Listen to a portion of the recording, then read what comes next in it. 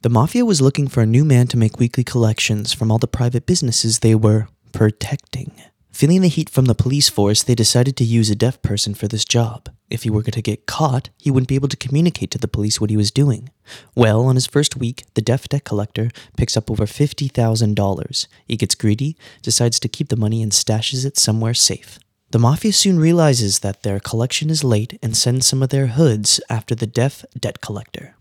The hoods find the deaf collector and ask him where the money is. The deaf collector can't communicate with them, so the Mafia drags the guy an interpreter. The hood pulls out a large gun and places it at the ear of the deaf collector.